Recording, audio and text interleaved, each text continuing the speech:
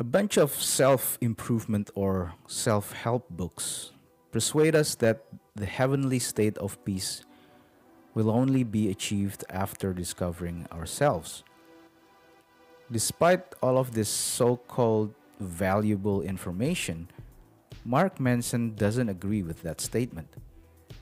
He dedicated an entire chapter to display the beauty of not knowing who we are. First, we need to look at our mind as a clutter of inaccuracies. All these uncertainties are the root of development. We are seldom right. On most of the occasions, we are wrong. Our task shouldn't be to find the right answer, but to be less wrong than we were in the past.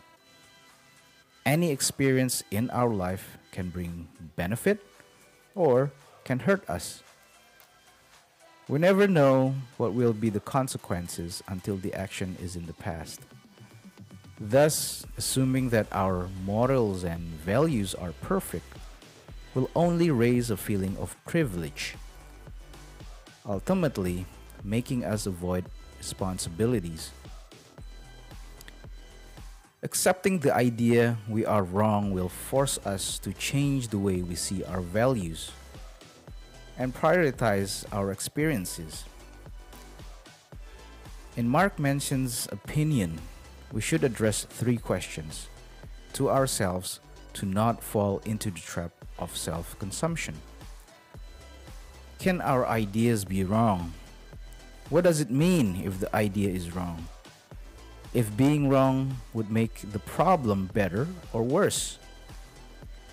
Concisely, we need to keep in mind that doubt is not the evil we are trying to hide from, and that we should attempt to embrace it to open the doors to a different view of the world.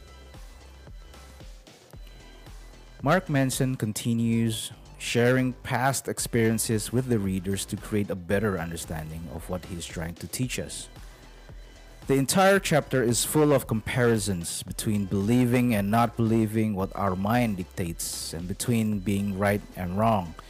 He starts this chapter by stating that people thought the world is flat for many years or that the sun revolves around the earth. Only after they managed to accept the idea that they are wrong, new opportunities arose.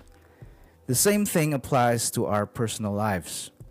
We need to embrace the fact that our minds tend to protect their opinions because they are the only ones we experienced and the only ones we can understand. He tells us in a beautiful way that we are the architects of our own beliefs. Once we can control this hidden skill that we all possess, we will be better understand what matters and our morals and values. He ends the chapter by offering a few solutions to how we can start being less certain about our lives and beliefs. In his opinion, the key to solving this dilemma is to question and doubting everything we think or believe. He ends the chapter by stating, if it feels like it's you versus the world, chances are it's really you versus yourself.